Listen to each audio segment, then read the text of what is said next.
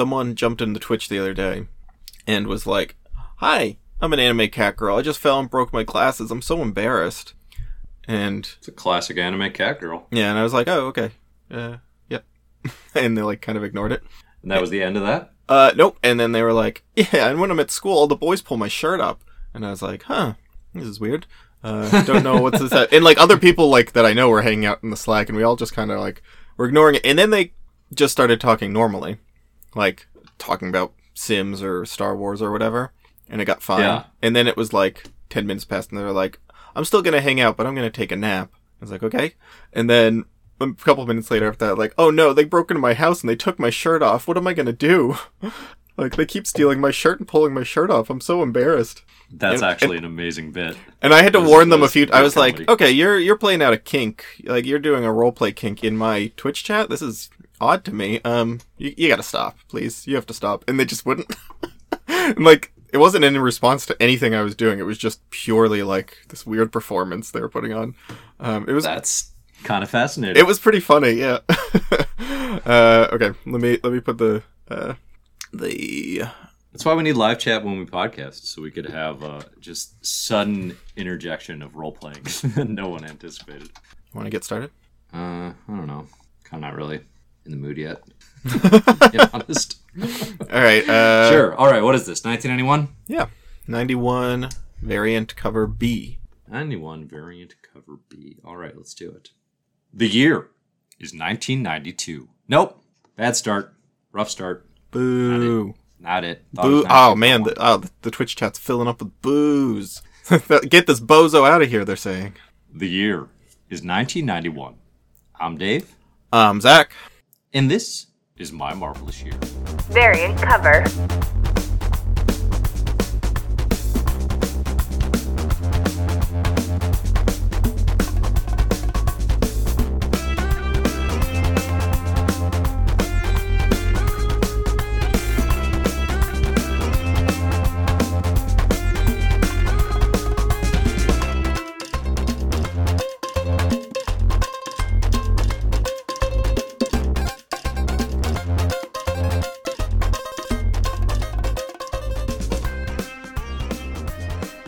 Hello and welcome to My Marvelous Year, the comic book reading club where we're going through the best of Marvel Comics from its origins to today. I'm Zach, the comic book journeyman, and today I'm joined by Dave Busing, comic book expert, and at this exact moment, I think, father journeyman?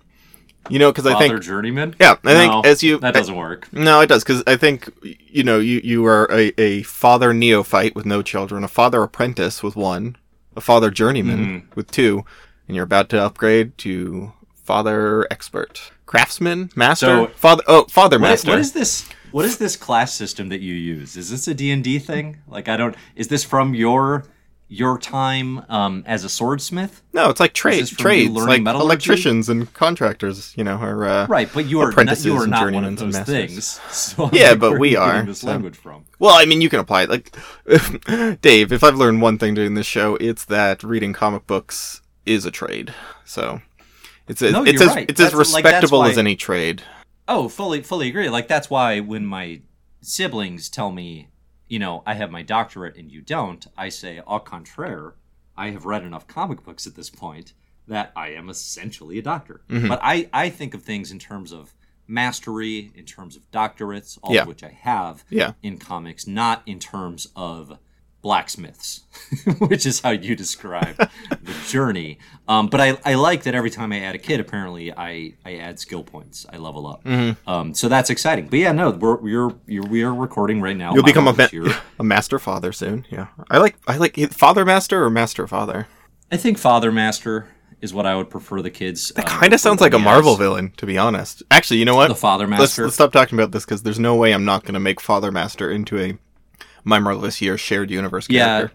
Yeah, put that one on the back burner. That's definitely a character that we should be adding soon. But yeah, so this is My Marvelous Year, going through the Marvel Comics history from origins to today. This is a variant cover. We're going to take some listener questions today as we take a little breather in the 1991 reading. If you're curious what comics we are reading in the My Marvelous Year Club, the only curated list of all the essential Marvel comics, again, from origins to today. We are currently in 1991, approaching 1992. You can find all those comics in the show notes. You can also find them over on patreon.com/MyMarvelous Year if you want access to the full list. But otherwise, we got like a lot of really good listener questions that I think we'll try to tackle. But what Zach is alluding to, for those of you who do not know the ins and outs of my life, which is fine. I like a healthy distance. I was actually thinking earlier today, Zach, I'd like to be the level of famous where I could retire from my day job, but not the level of famous where if someone searches for my name or for Comic Book Herald more likely, that the next word that Google auto-suggests is wife. I don't want to be famous enough that people know me so well that they really just want to know how hot my wife is. Like, that's a level of fame that I see for, like, like baseball players or like celebrities, right? Like male ones specifically. Even though it doesn't have to be, that's just like been my experience where, you start typing in one of the names and like one of the most like frequently suggested searches. Well, one, it's feet. It would be like Dave Busing feet, and then the second search would be Dave Busing wife, yeah. Why would it be feet? Oh, he's a sweet child. You're already That's on not my fetish. I don't have a feet thing. Well, I know, but it's it's out there. I'm just saying, no, I think you're naive if you don't think you're already on WikiFeet, is what I'm saying. Well, that's okay, but I guess that's another tier on the fame chart that I don't want to have my own WikiFeet thing. I have been thinking, I don't know about my feet. I don't know that my feet would really do anything, but if I recorded episodes from the waist down, man, would my audience grow. Excuse You know what I'm saying? Okay. No, Right? No, I don't know what you're saying. I'm not hearing successful disagreement. Regardless, I was thinking that's the level of fame that I think is comfortable for me. And where was I going with that? Oh yeah. So if you don't know the ins and outs of my life, that's fine. But we will be having another little baby Busing, right? So we got Von Doom, we got Big Barda, and we got a third. And we don't determine the name because we don't know who or what they're going to be until we meet them. But that's coming soon. So the big exciting news here is I am going on sabbatical. I will not be recording episodes for a good long while. Now, at the time that you hear this coming out, the next few episodes coming after this are going to be like 1991 part what? Six. 5, yeah, so you're going to be on part 7. 91, 6, I've recorded 7, all of these. 92, so part 1 and 2. For months. Yep. But at some point in the distant future, probably in August, there will suddenly be a wave. There will be this massive wave, and you'll be questioning what's happening. You'll be confused, dear listener. You'll be thinking, where is Dave? What is happening? What is wrong? Why am I so upset? Where is this bass? Where's the bass voice that I've been craving and missing? Bass, how low can you go? You won't know. You won't know for weeks and weeks because I will be on sabbatical, and it will be Zach and friends for a good long while. And that brings us to our first question here today, Zach, which is, how long is the sabbatical? And they asked me in the Slack here. Again, this is the My Marvelous Year exclusive Slack. If you are interested in joining the world's greatest community of comic book readers and fans and just friendly folks, you can find access to that over on patreon.com/MyMarvelousYear. How long is the sabbatical? I honestly, who's to say? Honestly, it could How long does it take a baby to grow up? No one knows. For a very long time. It raises an interesting question, Zach, which is to say, what is stopping me from outsourcing My Marvelous Year? And to answer that question, there's really only one thing, and it's the adulation and the undying fervor of my many fans. What's stopping you from not being a host? That is stopping me from not hosting. It's that the podcast wouldn't do as well because we need you're an integral part of this podcast work. Honestly, that's good. Yeah. Honestly, that's great. Like, I would love it if when I leave, it tanks. It's like that thing. It's like that thing of like if you go on vacation for a while. Yeah. It's like you don't want the job to be too easy for everyone else. Right?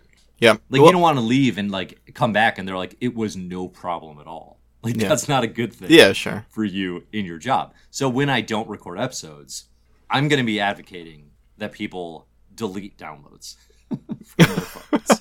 Okay, all right. Well, but they actually please don't. No, of course not. Yeah.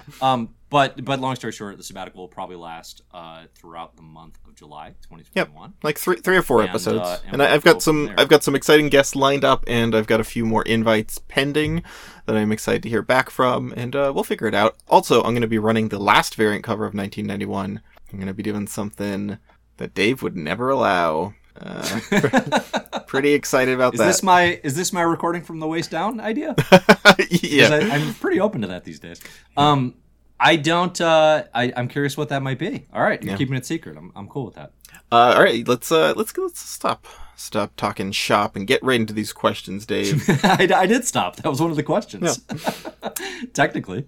J-Pop asks, this is for you, Dave. If Stan Sakai is the Greg Maddux of comics, who was the Roger Clemens? I know Stan Sakai. I actually had an immediate answer for this one. I don't even remember saying this, but J-Pop has referenced this a couple times. And I was referring. So Greg Maddux is a Major League Baseball pitcher, remarkably consistent. Also, like very good at like changing his style kind of through the decades. Roger Clemens, for those of you who don't follow sports, Zach, is he was one of the best pitchers of all time, and then in later years, like very very clearly was like one of the heavier steroid users. He's kind of. I do actually know that about like, Roger Clemens. That's like. The steroid use specifically. Yeah. I don't know that the definitely other crossed a level of like public consciousness. Like him, Sammy Sosa, Mark McGwire, that kind of congressional hearing. That was like kind of a big deal. But for me, so the answer actually was very easy for this. I just didn't want to answer because I knew we'd be talking about it. It's Warren Ellis. No questions asked. Warren Ellis throwing 98 miles an hour heaters. Made incredible comics, made absolutely incredible comics, now has a legacy that is absolutely tarnished and will not be recovered. And when people think about that creator, they will think about the tarnished legacy. He is definitely the Clemens. There was a follow-up question here that is also baseball related. Zach, do you know Randy Johnson? I know you don't follow sports, but like, do you know Randy name Johnson? sounds familiar. I don't know. No. Well, that's from all the porn you watch, but it's Randy Johnson is a super tall pitcher for the Seattle Mariners who threw incredible heat, left-handed pitcher. He's gotta be like 6'10". He had a wild mullet. I don't like the sound of this guy. That was his thing. Too but tall. He ruled. No, he's my favorite pitcher of all time. I was a huge Seattle Mariners fan growing up. Didn't live anywhere near Seattle. I just loved Ken Griffey Jr. I loved Alex Rodriguez once he came onto the scene, and I loved Randy Johnson, Edgar Martinez, Jay Buhner, the lot. So for Randy Johnson, Kyle here says in the Slack, it's got to be Mark Silvestri or Jim Shooter based on height. Now, before I say who my pick is, Zach, do you have any concept of like how tall comics creators are? I do not. No, I have no idea. Mm-mm. I mean, I would, unless, I feel like this is a thing for people who go to a lot of cons. Yeah, sure. And honestly, I've been to like 3. So I couldn't tell you like who, I guess Jim Shooter. Like Jim Shooter is famously tall. I guess I knew that. But otherwise, I never know how tall comics creators are. That would be kind of a weird. I just Googled tall comic writers, and Google said, "Did you mean black comic writers?" So I don't. Those are not that close. Google. Yeah. Interesting. Interesting read of that query. Yep. No. Google so for me, anything. Randy Johnson would just have to be like a comics creator that I historically love the work of and is awesome, but not like the best. Like I don't think anyone would say Randy Johnson is like literally the greatest pitcher, So that rules out like your Alan Moore is your Grant Morrison or something like that. Mm-hmm. And I kind of feel like it's Jonathan Hickman. I kind of feel like Jonathan Hickman is the Randy Johnson of comics creators. They're just like kind of an anomaly. They're doing their thing and they're great at it and they're fun to watch. And they would kill a bird. They would kill a bird. Oh, is that him with the bird? He's the bird killer guy. Okay, that meme, which is like just this miracle yeah. of timing. So, all right, there you have it. If we want to do more baseball pitchers as comics creators, it's too far up my alley, and it's so not up Zach's alley. Yeah. Save this for a solo. So just at me in the Slack. Yeah. All right, I have another question here from Tyler J. He wrote this on our Patreon. Said he's talking about My Ultimate Year. He said, another episode down and one step closer to catching up. Oh, before I continue with his question, should just mention it here. Dave, speaking of Dave leaving, he has actually officially left My Ultimate Year. I fired him, to be clear. He wasn't carrying he wasn't carrying his weight. Zach often likes to claim significantly more power than he has any right to. Yeah. But in this instance, it worked. Yeah. I was so surprised that he could turn and fire me for my own podcast that I could not offer a defense of any sorts. And it's true. It's true. I was kicked off. Fired in my podcast by my own podcast. So Dave's out of My Ultimate Year. For real, he just is taking a step back because he has enough on his plate, being a busy comics man. And we have a new host, and if you've been listening to My Marvelous Year, you've heard her already. It's Ashley from Bookish Realm. She guested on the episode we talked about Deathlock, and she's doing a great job. We've already recorded 2 episodes. One's up on the Patreon Early Access feed. The next one goes up August 1st. So go check that out, because if you're not listening to My Ultimate Year, it's another fun podcast from us. Okay. Yeah, it's a podcast where we read through the entire Marvel Ultimate Universe. We are rapidly approaching Ultimatum. A number of listeners have suggested that I need to at least come back for the Ultimatum episode, which definitely, like, I've joked a bit about, adoring fans. That's the clearest sign of our listenership wanting to hurt me. Yeah, sure. I think that I've ever seen is the number. You know what? Come read Ultimatum. But actually, I'm pretty excited to do it. So Zach, when you guys get there, I will 100% be willing to read Ultimatum and come talk about it. We'll see. We'll see how your next performance review goes, and if I allow you back. But I know I'm not welcome in the building anymore. Like, I'm very aware. I keep stealing badges and sneaking in, and you and Ashley, and like I put on those very phony, mustache and glasses, and you and Ashley are like, Dave, you need to leave. But for Ultimatum, I will try again. We just read and covered. We just recorded the first batch of Jeff Loeb's Ultimates, which is like a nice preamble to Ultimatum. It's insane. I didn't hate it. Do I need to? You didn't hate it, really. Do I need to read those again and potentially reevaluate my worst comics of all time list? It's not good, but like it's fun, and it's one of the dumbest things you've ever read, but it like moves, and it's so stupid that it's enjoyable. That's a it was good bad. Yes, yeah, exactly. Actually, the art's really good. I think the art's good, and the art like makes it kind of fun, which the writing is good bad. And some of those choices in that comic are so. I got like, I think for the first time recording a podcast, like the giggles, and couldn't fight through them while I was talking about that. Like I couldn't push out the words because I was laughing so hard about how stupid something was. Anyway, okay. Yeah. He writes, I'm curious to why you and Dave kind of just breeze through talking about these issues, especially Spider-Man, without really talking about some of the side plots. You didn't mention the Morbius stuff or any of the stuff with MJ struggling with Peter dating Kitty. To me, it's understandable because you guys have actual jobs, families, and an insane workload with MMY. So it makes sense that you do more of a quick rundown on the 20+ issues you do per month. I only ask because the MJ part specifically kind of hit hard for me, mostly because, like you guys, I love Peter with Kitty. It's so cool and original. I'm going to skip ahead. As I was reading them, I was like, oh man, I can't wait to hear what Zach and Dave think about this, and it never got brought up. Either way, not a criticism, because I think you guys are awesome, and I appreciate the insane amount of work. There were Ultimate Spider-Man comics with Morbius in them, and we didn't even mention Morbius. That's hilarious. That I don't actually know if that's true, but that sounds right to me. Probably. He said some nice things. Thank you. He's been listening to the whole thing. I just thought this is an interesting question about our process, which is we probably would have gone over that in the early days. I think we have realized it makes for a much better podcast to skim and hit the things that stand out to us, especially on the Ultimate Year where we're reading everything from Spider-Man. So when we're in issue 95, because we kind of talk about like, what is this artist, what is this writer bringing big picture often, and the big story beats. So like the 9th episode where we're talking about Brian Michael Bendis' Ultimate Spider-Man, we've kind of milked everything we can from Brian Michael Bendis and Mark Bagley's like formal choices that they're bringing to the comics.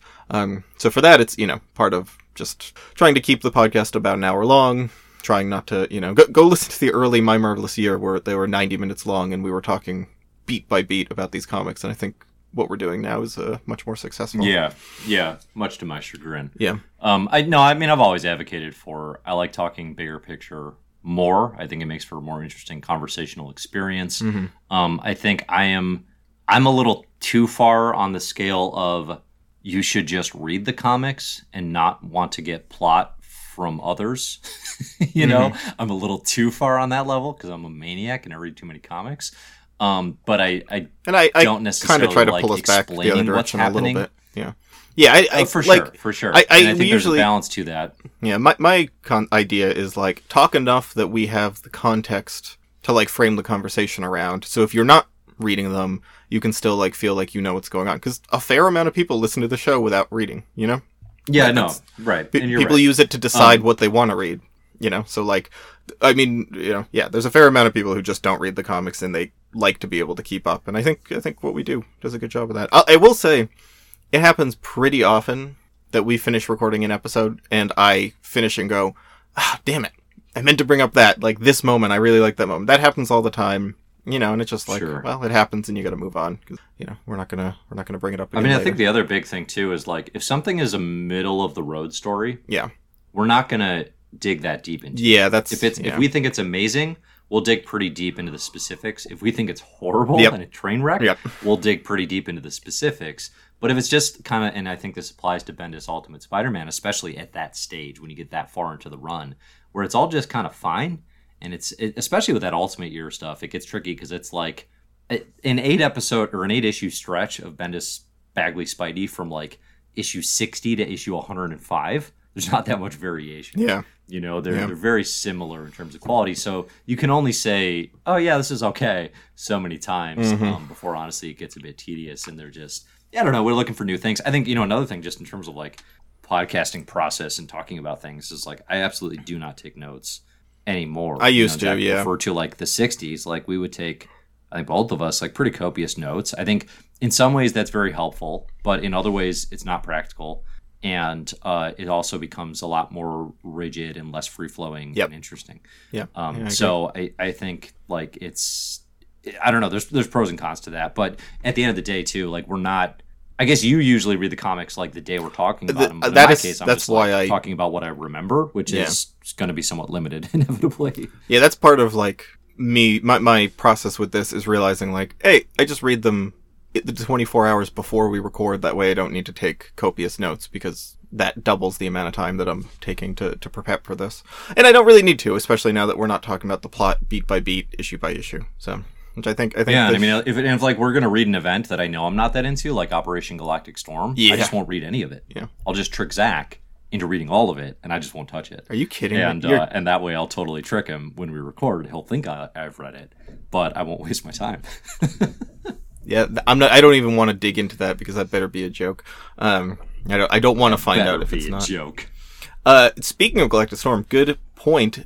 92 Part 1 is Galactic Storm, and I just want to tell everybody, don't read it. Listen to the episode. gosh. I think it's one of our That's better... bad advice. It's a great episode. Don't read Galactic Storm. Read Great episode, bad advice. Wonder Man number 7. Read whatever comics you want. That's the whole point of this club. No. Read Wonder Man number 7, Captain America 400, Captain America 401. I think you can say it's not very good, lower your expectations. I think telling this club not to read comics is bizarre. It's I mean, That's the whole drill. Yeah, it's not. If I truly felt it shouldn't be read, it shouldn't be on the list. Well, that's, you know what I mean? Yes. Yeah, I agree. No, but I think in this case, it actually should be because of the Avengers history, of the fact that we don't touch those characters that often at this stage. Yeah. And because it's at a big event and they're trying to do something with Avengers. Obviously, we talk about it in the episode because there's plenty to talk about. But I think by the end of it, even if you do you literally need to read every tie-in of that? No. If you want to skip around as you're going, of course. Yeah, you and enjoy. skim through, yeah. But I do think you will, by the end of it, come out and be like, I have a feel for what 1992 Avengers is like in a way that you wouldn't if you don't touch that event. I think part of what I'm targeting is people who basically are like, oh man, well, this is a batch of comics that I'm not that interested in. And then so they stall out. And that's like, these are the points where people get stuck and they drop out of the, like trying to keep up. And then I think by 1992, you should know yourself, know thyself. That's true. More clearly. Well, that's why I was giving following along from Jump. If you're new I was to given it, the reading list within the reading list, the curated reading list of the curated reading list. So, yeah, but your picks are weird. Your picks are real weird. No, it's good. Those are the only 3 that I liked. So it's weird. It's the criteria. Dave, this is your 3rd kid. What's your go-to lullaby when you're trying to get the baby to sleep? This is from Dayon in the Slack. Currently, it is the DuckTales theme song. Ooh, it's a good one. It is often whatever show I'm watching with the youngest. I think is that's usually pretty successful in terms of calming the old babe. I think with actual babies, a lot of the lullabies wind up just being songs that I know the words to. So like Buddy Holly's, what is it? All My Lovin', The Beatles, From Me to You. What else do I do? Wilco, My Darling. Are you doing just like Tribe Called Quest, but like, slowly and softly and speak singing it? I don't know like extended sequences of hip hop lyrics in a way that I could really pull that off is the thing. And the baby knows. That's the thing. Is like the baby is a tough critic when it's like, Dad, you can't rap and you don't know the words. And then it's yelling and screaming, and now you're further away from sleep than you've ever been. So that backfires heavily. He continues, Zach, what is the song you most frequently sing to your wife, and does it put her to sleep or make her want to fight you? I don't sing to or at my wife very often, so that's not. I put her to sleep. When do I sing usually read a book. My wife. I definitely don't sing to my wife. Yeah. Actually, that's not totally true. Like I might sing like Avett Brothers in a past life to like woo her. You know, boy. Get that guitar, get the vocals going, get some wooing on. Donna, Belladonna, are you listening? Yeah, no, that's the only one. That's the only one I ever did. Now it would be more singing at them. And honestly, I can't think of anything. There's a question you skipped over here that I like from Kyle, which is asking, what's your favorite Marvel child character? Oh, yeah. In the spirit of... This is an easy one kids. for me. This is a good question. So Kyle here references... You got Franklin and Valeria Richards, Power Pack, Shogo, Zach, which you don't know about, Luna, daughter of Quicksilver Crystal, Artie, Leech, Taki, Molly Hayes, which, again, you don't know about. Do you have a pick here? Do you have a favorite child? I like Artie and Leech. I like Power Pack. Okay. Artie and Leech are pretty great. I like Artie and Leech just from, like, the one... I think it was, like... There was one batch of comics where I was like, oh, they're cool. Like, Louise Simonson did, like, New Mutants or something with them. But my pick would be Kitty Pryde. Like, by a mile, Kitty Pryde. Oh, well... She is 13 when we meet her, I guess. Yeah. I guess you could call her a child, but once you're a teenager, I think you're out of the child. Yeah, well, I don't think... besides that, none of these other characters, like, I'm excited to see. So it's going to have to be Kitty Pryde for me. I like Valeria a lot, in my experience. I think it's actually a pretty tricky... I mean, Artie and Leech are great. Like, they're awesome. And there's a version of, like, all ages comics that could be Artie and Leech focused that could be absolutely delightful. It is a tricky thing where I think if you look across Marvel and definitely DC too, where it's like, I guess actually DC now is like the Super Sons kind of thing, which is fun. But I like Molly Hayes a lot. She's part of the Runaways. I just started. I don't know. There aren't a ton yesterday. Of just kids. Yeah. That are really great because Marvel's so teen focused. Yeah, well, I mean, you don't want to put 7-year-olds in mortal danger. Right, like, that's... Well, that's the thing. Well, you could alter the story. I guess that's the other part of it, too, is, like, who we left off here is Moon Girl and Devil Dinosaur. Luna Lafayette. Yep. Yeah, she's great. But, like, Marvel doesn't make kids' comics well. They just don't. Like, and they're rare comics exceptions. for kids. Like, yeah. Yeah, like comics that are... And I guess there's aimed some... at, like, the under 10 crowd. Yeah. Yes, and there's some irony in that because, like, historically, like, that's actually, like, Secret Wars, is maybe more aimed at that than it is at me. But I love it the most. And I will fight any kid who says otherwise. But they don't actually make, especially now, right? Like, the comics are geared towards teenagers and or grown adults who are pretending they're not teenagers. Mm-hmm. And, like, they don't... they've made, like, Franklin Richards' Boy Genius by Chris Eliopoulos is a series that is very good, but otherwise, they've literally outsourced their all-ages production to, I think, IDW, their Marvel Action series right now. Yeah. So, like, Marvel's thrown in the towel in a lot of ways. DC, for all of their just kind of just absolute mess of planning, they do actually have, like, very clear, like, YA graphic novels, that they're making. Or, like, they have a book coming out, for example, called Johnny Constantine and the Meanest Teacher that's going to be written by Ryan North. That sounds amazing. Like, so they're doing smart stuff there. like Hellblazer Constantine as a YA book? Yeah, calling him Johnny that's Constantine super and the fun. Meanest Teacher. It sounds awesome. Yeah, it sounds super fun. So there's stuff. And then you go, the kid goes from that and then straight into the Enos run. Right. But, like, Ennis. that's the thing, though, is, like, it's not in terms Enos. of... do you say Ennis or Enos? I'm sorry. I'm going to start saying Enos because I feel like he would be on board with any yeah, you think that's spelling funny. that rhymes with Enos, right? I don't know why I say that. That's his thing. They don't make ongoings kid comics. Yeah. either of them. Obviously, Power Pack was an attempt at that, but that was one of my criticisms of it when we talked about it. Was like, this is not actually for like young kids. No, it's it's a little too. It was a little too complicated for kids. Yeah, and it wasn't like trying to have like I don't know. Yeah, it didn't seem like it was trying to capture like this is a an easy to follow kids adventure that they would go on. It was kind of just like X-Men but younger.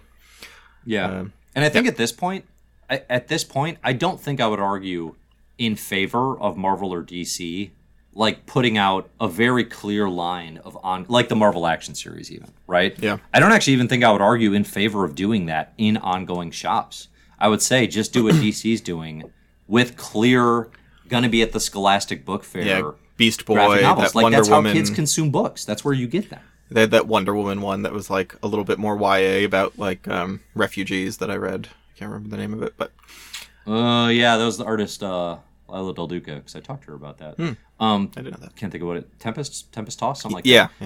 yeah, But the DC stuff is very YA.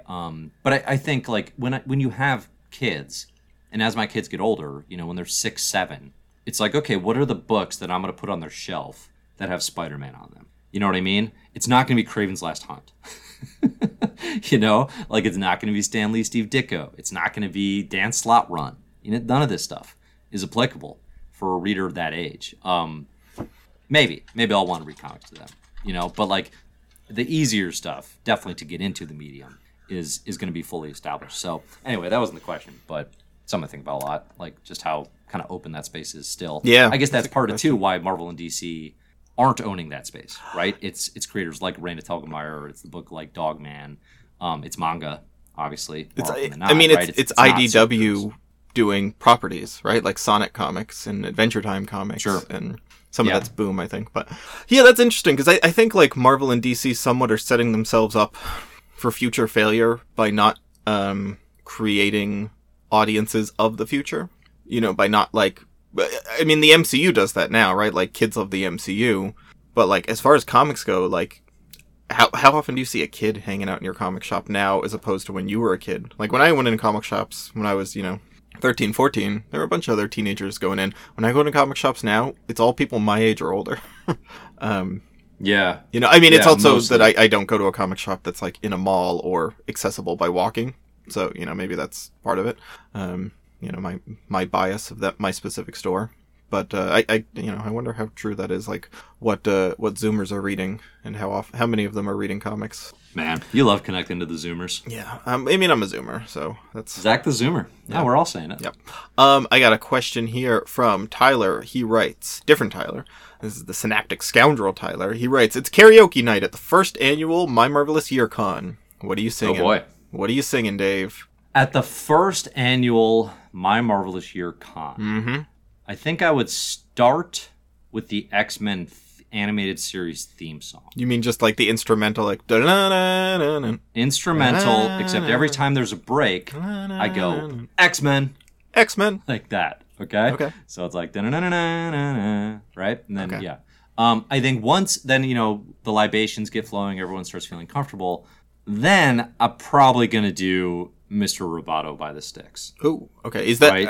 Here's the thing. I think that's the night ender. That's how I end the night. Okay. For sure. What's your pick?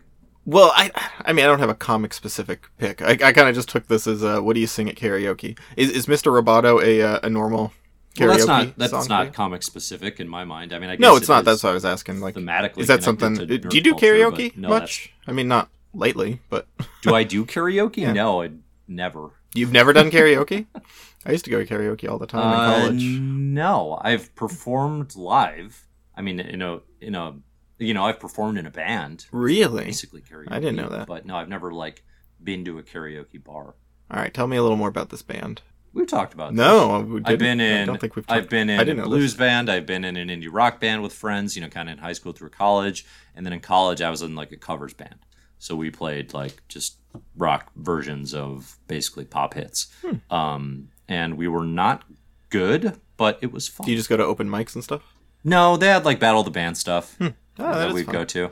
I didn't know Play that. bars with friends. Yeah, I and definitely stuff didn't. like I that. definitely didn't know that about you. There's nothing quite like being in kind of like a indie distorted rock band, going playing Pumpkins hits or something. at a bar with like the over 50 crowd who Yeah. just wants to like just wants to slug beers and listen to the Eagles. like there's so Well, I had the opposite experience when I was in my like outlaw country band, which is we'd go to like a college bar and we'd get up it's and so then much cooler that you call it an outlaw country. Well, 'cause we need to start adding cool adjectives. we would try to stick on that David Allan Coe and Johnny Cash and Willie Nelson. Well, you would stick them up after. Yeah, right. You guys would rock but we the bar. it would be late. It's like Friday night at a local like college bar, and we'd get up and sing like "My Rifle, My Pony, and Me" from Rio Bravo, like Yeah. or some old like Civil War song that we amped up, something like that. For me, karaoke, I think honestly, some country songs like Guy Clark, L.A. Freeway, Johnny Cash. I like 25 Minutes to Go and Folsom Prison Blues. Those are good songs that I know I can. We could do a Folsom Prison Blues duet. I think that would be good. Yeah. acceptable. Yeah. What's feel the well, you haven't done train karaoke. I was going to ask It's you. rolling round the bend. I mean, I do karaoke every time we record. Yeah. No, I have all those clips Less. saved for an album I'm putting together. Oh, okay. Yeah. The first My Marvelous Year, Davey Aoki singing on Davey the podcast. Aoki. That's good. Irresponsible. I was going to ask you like what if you had any bad karaoke memories, but you haven't done karaoke, so I'll give one of mine. If if you have some. I mean, I had like a work outing that was karaoke. That was unfortunate. That's a bad memory. What did you sing? No, I didn't do anything. I'm talking about just listening to other people try to sing. It was a little painful. What's a fun one for karaoke? The cake version of "I Will Survive." Yeah, I could see that. That's a fun one to sing because it's a little easier to sing, but like you can put some oomph into it. The song that I messed up the most once is I went up and did Harry Nilsson's Lime in the Coconut. Is that what it's called? Or is it just called Coconut? Okay. You put the lime in the coconut, you drink them both up. You put that song. I know that part. It just keeps going. It goes and goes and goes. Yeah. And it's when you asked the question, I was thinking. It- So like Mr. Robato's pretty long.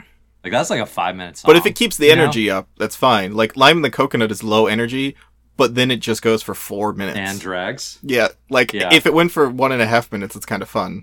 4 minutes, it's miserable, and Yeah. you just are like, please get me off the stage. That's my favorite thing to do with the jukebox is to put on like because it'll be like 3 or 4 minute pop hits, but then put on like all of Miles Davis bitches through. I had a friend who we went to like an absolute dive towny bar, and he goes on, and this is when they just got a new jukebox that's like internet connected. You can pay a little extra to like get anything on it, right? So this is like 2000, I don't know, 2013.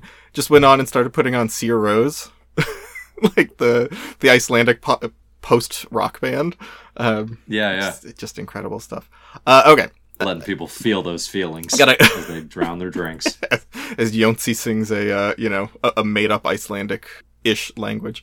Yeah. A My Marvelous Year con, though, does sound increasingly appealing. Yeah, I it don't think sounds we're there fun. yet, No, but I think we're getting to a post-pandemic world where that could be fun. I mean, we could like I might be coming to Chicago again this October if pandemic continues to taper down for the same conference as last time we met. And having like a meetup in Chicago, that'd be fun. What if this time we went to the conference and your wife got to go? Record with your wife, yeah. She got to go to My Marvelous Year con. All right, I got one more. I got a couple more questions, but here's one from. They asked for. Let me see. You wrote. You wrote about Metroid Prime. Do you want to get into that? Oh yeah, okay. Let me pull up the results. So I put up a poll today. So on a previous variant cover, I don't remember when. A while ago. You and I talked about some of the scariest games we've ever played, and I obviously referenced Metroid Prime on GameCube, which was real spooky. And you not only said like, "Oh, that's not the scariest game." You flat out deny that it's spooky at all. Yeah, I don't Okay. consider it horror whatsoever. Like, Right. that's like saying like Zelda Ocarina of Time is scary because there's like No, it is spiders. not even Yeah. close to the same thing, and I'm not going to relitigate this falsehood with you. Okay. But I will say that Nintendo had their the day we're recording this, they had their big new announcement of games, whatever people call that. E3, thing. yeah. And they announced a new Metroid game. Okay. And so that got me thinking, I need to resurface this on Twitter and see what the people think. So I asked, is Metroid Prime spooky? Okay. And I was a little surprised by the results here, Zach. Mm-hmm. Okay. 44% of people didn't understand the question. They said what? They didn't understand. Yep. 19% of people said nothing scares me. So that's the Zach camp. Yes. All right. That's the individuals who are Oh, like, I love a spooky game. it's not a spooky I'm super game. brave. Yeah. I can play anything. 36% said so spooky. So what I'm seeing is a lot of people agree with me. That's my interpretation. Yeah, like 1 in of this data. 1 in 3. Yeah. 1 in 3 cows. Right, and you did so you it's did put pretty your thumb on the interesting scale to see a majority agreeing with me like that. I just don't understand. So somebody in the comments too referenced an actual scene from the game where you have to use the Zach, heat visor. Let me paint you a story here. Okay. Let me paint you a story. You walk into a room. Mm-hmm. It's dark. There's eerie music playing, Mm-hmm. and there are, you suspect, invisible aliens, Space pirates, who yeah. wish to do you harm. Yeah. But you can't even see them because they're so sneaky and they're blending in with the surroundings. Zach, this is literally the platform for the GOP. But in Metroid Prime, it's made manifest. That's a good joke. This fear, it's actually there. Theirs isn't. Yeah, I Okay? simply lower my That's heat-sensing spooky. visor and start blasting missiles all over the room, and it's no big deal. Yeah, in Because- an absolute panic. In an absolute No, I scared calmly, to death methodically- panic. You're flipping visors and you're firing plasma like a maniac. Yeah, yeah, I disagree. That new Metroid does look a How little can you deny spooky. that is fearful? That is That's like... you know I'm right. Okay, listen, you walk into a dilapidated old house, a circle of ghosts is spinning around in a circle, spooky music's playing, if you turn your back, the ghosts approach you. It's Super Mario World. How can you deny that that's a spooky game? Because they're friendly little ghosts. No way, man. different. No, those tongues are lolling out of their mouth in a hideous, disgusting, like a Junji all right, Ito-esque way. If you want to play out, yeah, Super Mario World is also a horror game. I will concede that. Okay, I have another question here, and they didn't leave their name, which is really strange. They just said, does Dave like manicures or pedicures better? What do Dave's toenails look like? Does Dave like to wear sandals that are just a little too tight for him? I don't know. I don't know who left this. Is this another one of those like, you know, they're not actual listeners, but they want to do like some sort of role play thing in email? Is that what's going on here? No, I don't. I can answer this. That's fine. I'll play along. I have never had a manicure. I have had my toenails painted because my kids are into that now. Mm-hmm. So I do that with them. And that's, I gotta say, I didn't love it. It was the first time I ever had it, and it lasts a long time. Yeah. It lasts too long. I think if it was a little more temporary, I could do it more. But like I had like the same Christmas colors well out of season, and frankly, it just wasn't. I think I would enjoy a manicure more, you know, because like nobody likes a hangnail, you know, nobody likes a torn up cuticle, and I get those all the time. So that would probably be preferable. What do my toes look like? Not great. Not great. I gotta tell you, some running. I've got some damage to the Not great. to the big toe on my left foot. Things aren't great. Things aren't fantastic right now. So if that's your thing, this is going to work out great. Do I like shoes that are too tight? Absolutely not, because I got this busted toe, and I would much rather have a looser sandal. Will I wear sandals and socks with impunity? Absolutely. I'll tell you that right now. Dang, okay. Yeah, I just added another Patreon tier if you want to see pics of all that. I'll send pics Yeah. of anything for the right price. Incredible. Let me see. I got a couple more little questions here. This one comes from, let's see, Megan writes, what would run a better government? Dogs, cats, birds, or fish? Well, we can rule out dogs right away. Oh, I don't know. I was leaning Highly dog. overrated and the worst. Overrated. Oh, yeah, this is your hottest take. That's right. I forget. Yeah. I mean, I would say cats is like an obvious no-brainer.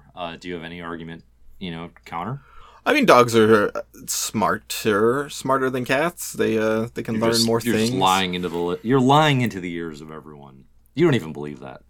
I do. What kind of? I mean, do you ever see a cat pulling a sleigh? You believe dogs are smarter than cats? I mean, do you see cats herding other animals? No. Do you see cats? Those are the two things I could think of: herding and sled dogs. So they can herd sheep and they can pull sleds. They can run a government. Yeah. Mm-hmm. What event are you most looking forward to watching for the Olympics? Well, Olympics. I like curling in the Winter Olympics. Mm-hmm. I do too. Yeah. I'm always hooked by gymnastics and often hooked a little bit by swimming if there's like a story. I love basketball, but I don't love basketball Olympics. And I don't know what else is there. I like all the track and field stuff, the shot put and the javelin throw. That stuff's fun to me. See, I've gotten more bored with that in recent years. I think, I don't know, gymnastics and swimming probably in the summer. Beach volleyball's fun. Beach volleyball's great. Yeah, we all know why you like beach volleyball. Oh, it's the thick women. Well, you should come back to it. Yeah. There's I don't watch the Olympics much. Like I kind of tune in and out and just kind of watch highlights on YouTube or whatever. Criterion has a one of their weirdest releases is this enormous 32 box set of Blu-rays of 53 movies about the Olympics over 100 years, covering like movies about the Olympics. It's not like no, it's 50 like documentaries. No, it's documentaries. It's like 53 documentaries covering the Olympics. Like I think it covers 41 Olympics throughout the 100 years. That is very specific for the Olympic lover in your life. Zach, tell me really this: strange. How does Criterion work? I hear a lot of people talking about this. Oh, baby, I am glad what you Criterion asked. is. Oh, all right. Well, you just added a half hour to this podcast. Criterion's the only like physical media I really buy for DVDs.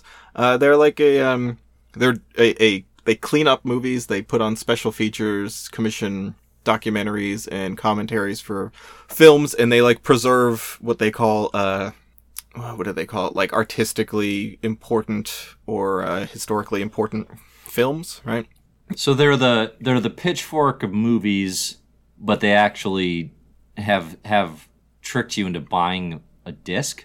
Yeah. This age. Yeah. I mean, there's a lot of movies. They are genuinely. There are many movies that are like classics of cinema from like the 20s, 30s through today that would just be lost if they didn't put in the effort to restore them. That are like now in beautiful 4K restorations of movies that were like burned in fires, and they spent 6 months touching them up, and yeah, they're great. They they have a wide array of things, westerns to samurai movies to a Beastie Boys music video collection. They kind of run this gamut of really interesting stuff. So very very kind of hipster art house. I mean, sometimes, but then also like they have like Jackie Chan and Bruce Lee movies. Godzilla is in there, right? Like yes, sometimes it is totally like here's a 10-hour Polish movie about being hungry. You have the money to eat. You have money to eat, but you're just hungry and don't want to eat. And here's 10 hours watching a man like struggle with that. Very Andy Warhol. Yeah. No, I use it as a springboard to like watch a bunch of stuff. So they have them ordered, right? They've been putting them out for decades now, and they have them like ordered like 1 through 1010 now up to that point. And I just finished watching the first 100. But they don't have like a Netflix. They don't have like a digital streaming they do. Criterion Channel. Yeah. Oh, okay. Yeah. All right. I was going to say, this is all physical media. This is... Yeah, but things come and go from there. So not everything, but like online media is so fraught to me. And it's nice because they put a lot of care into the packages. Like the actual cases look beautiful and they look really nice on a shelf. So like a big part of it is just like they're aesthetically pleasing to have around, right? They're not the like thin case with the big blue blue tab on the top. Each one, like everyone is a totally different style, So like interesting. I just got. I feel like this kind of exists for comics, but it's so bifurcated across publishers. Yeah. Oh yeah. That there's not like one house, but there's a lot of companies who are interested in restoration of older material. Although even some of that, like if you really wanted to run it back, to the golden age or whatever, it's probably easier. I don't know about easier, but maybe it seems. I don't know.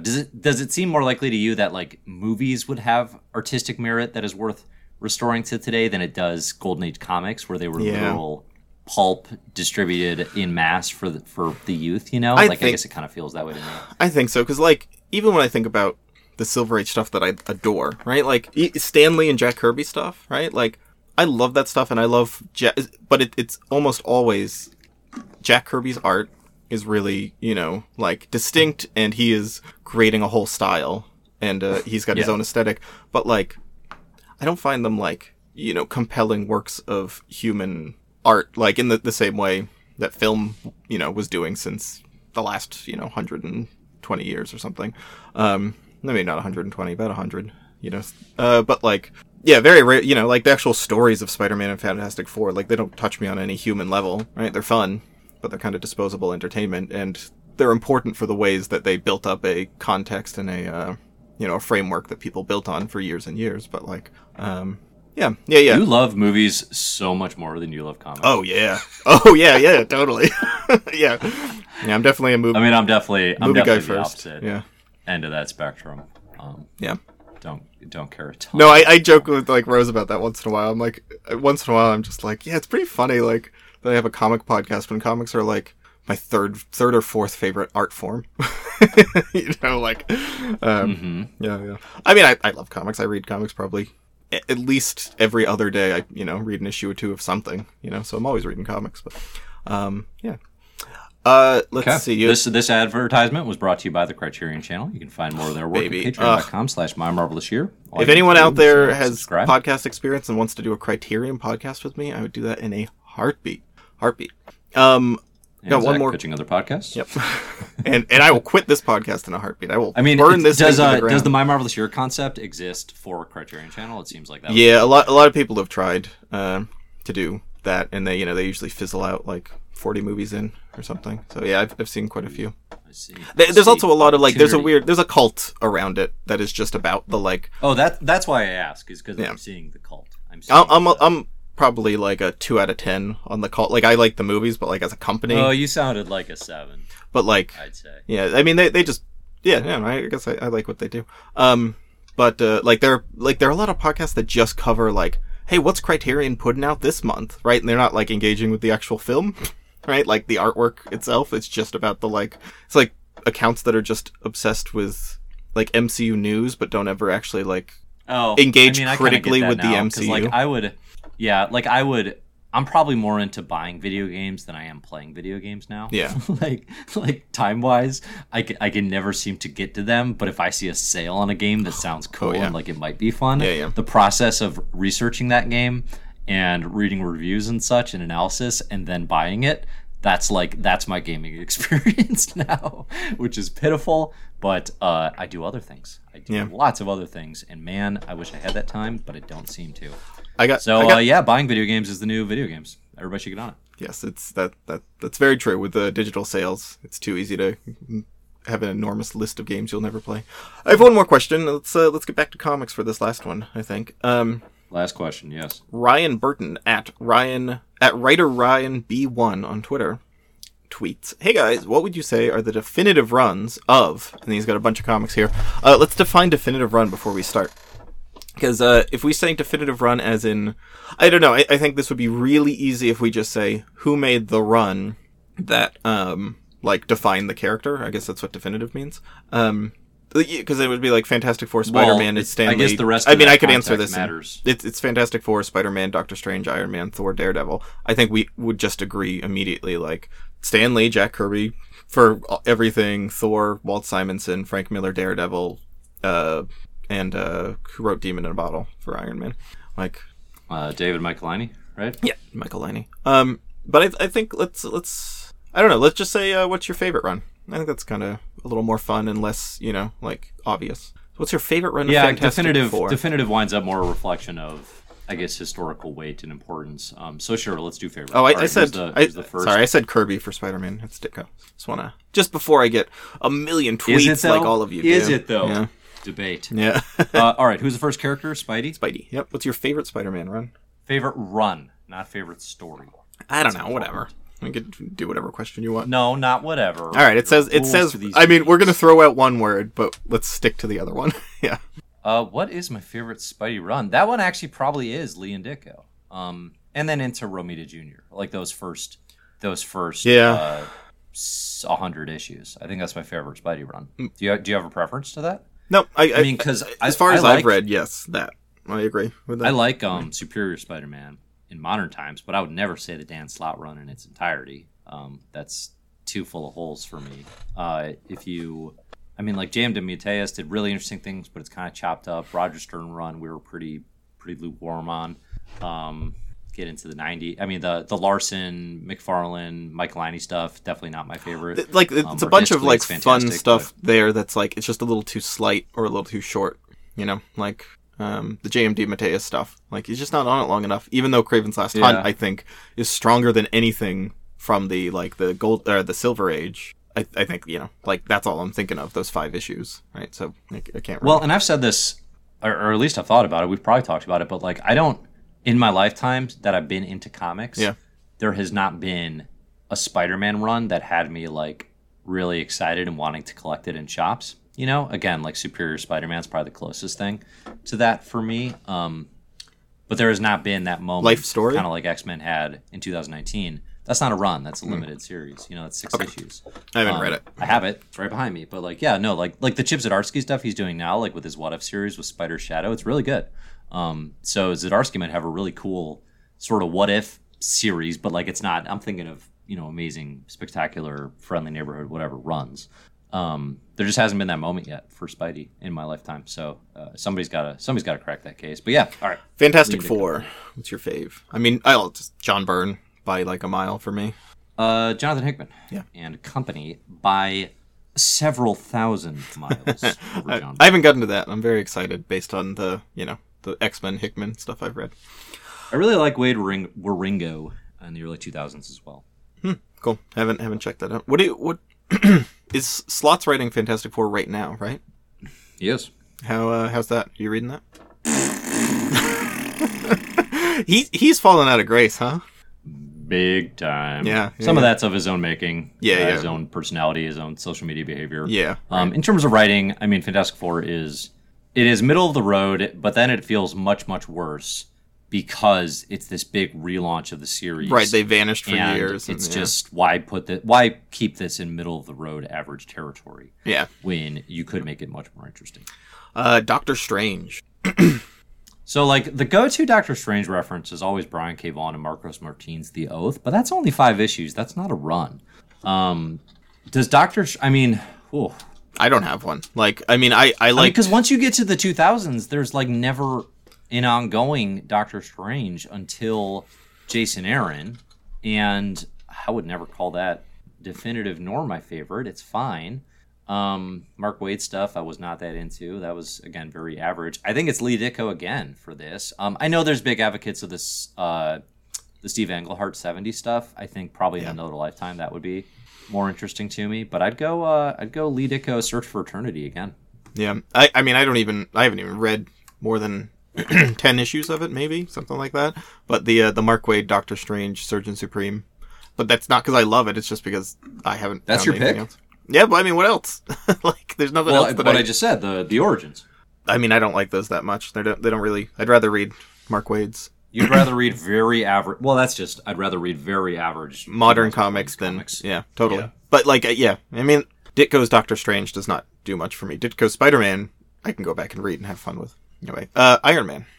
It's your favorite Iron Man. So, the Fraction LaRocca run, which is probably the modern go-to, is actually one of my lesser read runs. Like, I haven't read that in full all the way through. So I'm hesitant to pick that. It's actually kind of a tricky question. I think maybe I do go back to, well, I guess the Michelinie and Layton stuff, because that gives you Demon in the Bottle, which is quite good. Yeah. I'm trying to think like around that. That's my answer. The Michelinie run. I mean, part of that is I haven't read past 92 Iron Man, but that's like definitely how much the most I've enjoyed. Well, you have like Extremis, which was Warren Ellis and 80 Granoff, but that's only 6 issues, and like that was influential. I've read that a while deal, ago. But that's not much of a run. I mean, the Fraction and LaRocca one is from 2008 to 2012, I want to say, and that is definitely the most highly regarded. But it's kind of weird that like Because since after that, you get Kieran Gillen on the title, you get Dan Slott most recently. Like, there really hasn't been a moment, which is actually kind of bonkers when you think about how big Iron Man is at this point in time. I really like the 2018 Ironheart series. Oh, right. Then you get Bendis on it. Yeah. Wait, is he writing that one? No, the Ewing run. Right. That's after Bendis. Yep. Yeah. I haven't read the origins. Somebody in the chat says Orson Scott Card for Iron Man, which how could we forget? Blue, how dare we blue forget? baby. His whole body is a brain. Breathes through his skin, lights on fire. Yeah, that one's incredible. Thor. Well, you got Thor the Mighty Avenger. Yeah. Which is a short-lived, all-ages book. Okay. Is it with JMS does a run of Thor, right? JMS does run in the 2000s. I mean, it's Walt Simonson's Thor for me. Okay. I'm just thinking of It's Jason Aaron for me, definitely. Oh, yeah. No, that's actually a fair contender. I mean, that run is so fun to me, and I love, like, that he totally switches up styles a few times. Like, those first few arcs of, like, the God Butcher and the God Bomb stuff. Oh, yeah. Like, is such a departure from the later stuff when he gets into the Mighty Thor, but they all just work. It works well together. Like oh my god, the elf. I can't remember his name, but that whole Malekith. Yeah, War of the Realms build up stuff. It's really good. Simonson stuff's more important, but yes, I would much rather read. I would just sit down and read the God Butcher. Yeah, I mean, as much as I don't actually love reading those Simonson Thor stuff, he did like the Claremont thing of bringing in like here's. Expanding the world greatly and making, a million new little toys to play with. Yeah, totally. Yeah. All right, here's... before we get to the last one, I'm going to insert one. Captain America.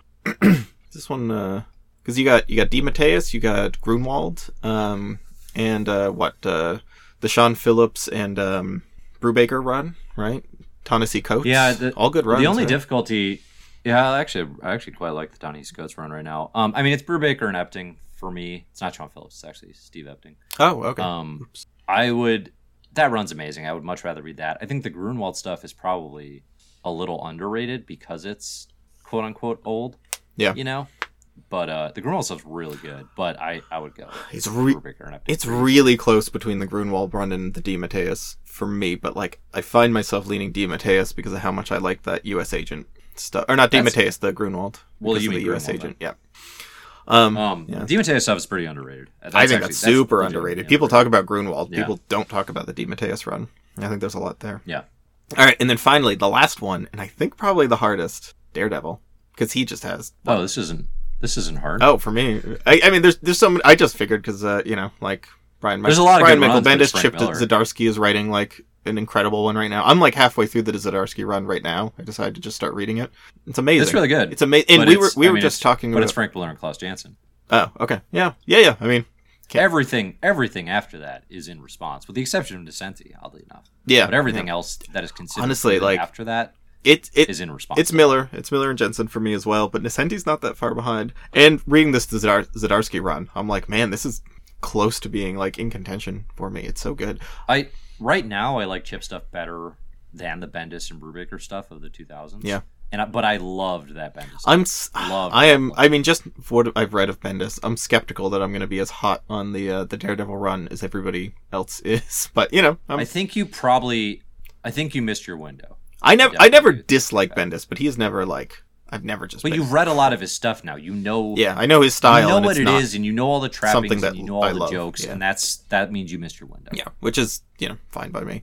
But yeah, I'll read it. I'm sure I'll like it. Like, there's very little I've read of Bendis that I'm just like, well, I hate this. It's usually just like, oh, this is pretty good. He does some stuff that annoys me. He does some stuff well. I think it's interesting. We had this whole conversation about superheroes killing in Galactic Storm, right? And that whole question and what stories you need to like stick with. Like, don't do that in a World War II Captain America story. Do that with a Daredevil story. And then I immediately started reading the Zdarsky run, and that deals with that in like a really interesting way. Like that is all over that run of just like, what does it mean to say you're not going to kill, but also beat people within an inch of their life, right? And like, he uses Punisher so well. Man, that run, I'm having a ton of fun with that run. Okay. Highly recommend any other questions that you had pulled up that I didn't have? No, let's call it, because we've been recording for a long time. Thanks to everybody who submitted your questions. That was great. Again, you can find ways to support the show over at patreon.com/MyMarvelThisYear. You can find all the issues that we're going to be reading next in the show notes. I'm Dave. You can find me at Comic Book Herald. He's Zach. You can find him at My Marvelous Year. Music for the show is by Disaster Piece. And I think that's going to do it for us. Anything else we need to plug here? Nope. Oh, I will just say there should have been adverts throughout this, but if you still want to get in your emails or however you're doing it for either proof of donations or to get to record with Zach, we're doing, if you have proof of donation up to $100 to a charity related to transgender rights. I actually kind of want to stick to the Trans Law Center specifically, just because there's a lot of, I think we chose one that we're both comfortable with. There's a lot of like iffy ones out there that, there's differing opinions about which ones, are doing important work and which ones are spinning their wheels. So I think we chose a good one, the Trans Law Center. Okay, yeah. We stand by that. But if you want to send that, you can send it to mymarvelous@gmail.com. You can get to record an episode with Zach talking about a comic of your choice. And also, if you want to send in proof of rating or reviewing the My Marvelous Year podcast, which we would love it if you do over on iTunes, again, throughout the month of June, if you can do that, you can be entered in to win the Marvel Legends Build a Still Man action figure set. I just want to say we've raised $700 already for the Transgender Law Center, which is very cool. And, you have time to jump in. Just an example to like maybe get people excited. The comics that I'm going to be covering with people, Day Tripper, some old, Don Rosa, I think, Uncle Scrooge comics. I'm going to be covering The Runaways. I'm going to be covering some Avatar The Last Airbender comics. Someone in the Slack picked DC's, not Infinite Crisis. What's the one that Grant Morrison wrote? Final Crisis. Final Crisis, which I'm going to go in context-free. I'm going to jump right into it without reading anything else of that era. So if you want to make me read, something bonkers and wild and, totally unlike what we usually cover, yeah, definitely go drop a donation. Okay, that's all I wanted to say. You done? Yeah. You good? Yeah. Oh. Yeah. Did you end the podcast? Nope, you have to say see you next year. I have to? Well, you don't have to. You couldn't say we'll see you next year? I tried a couple episodes ago. It's too weird. Yeah, it's really weird if I say it, yeah. All right. Thanks, everybody, for listening, and we will see you next year. See you next year.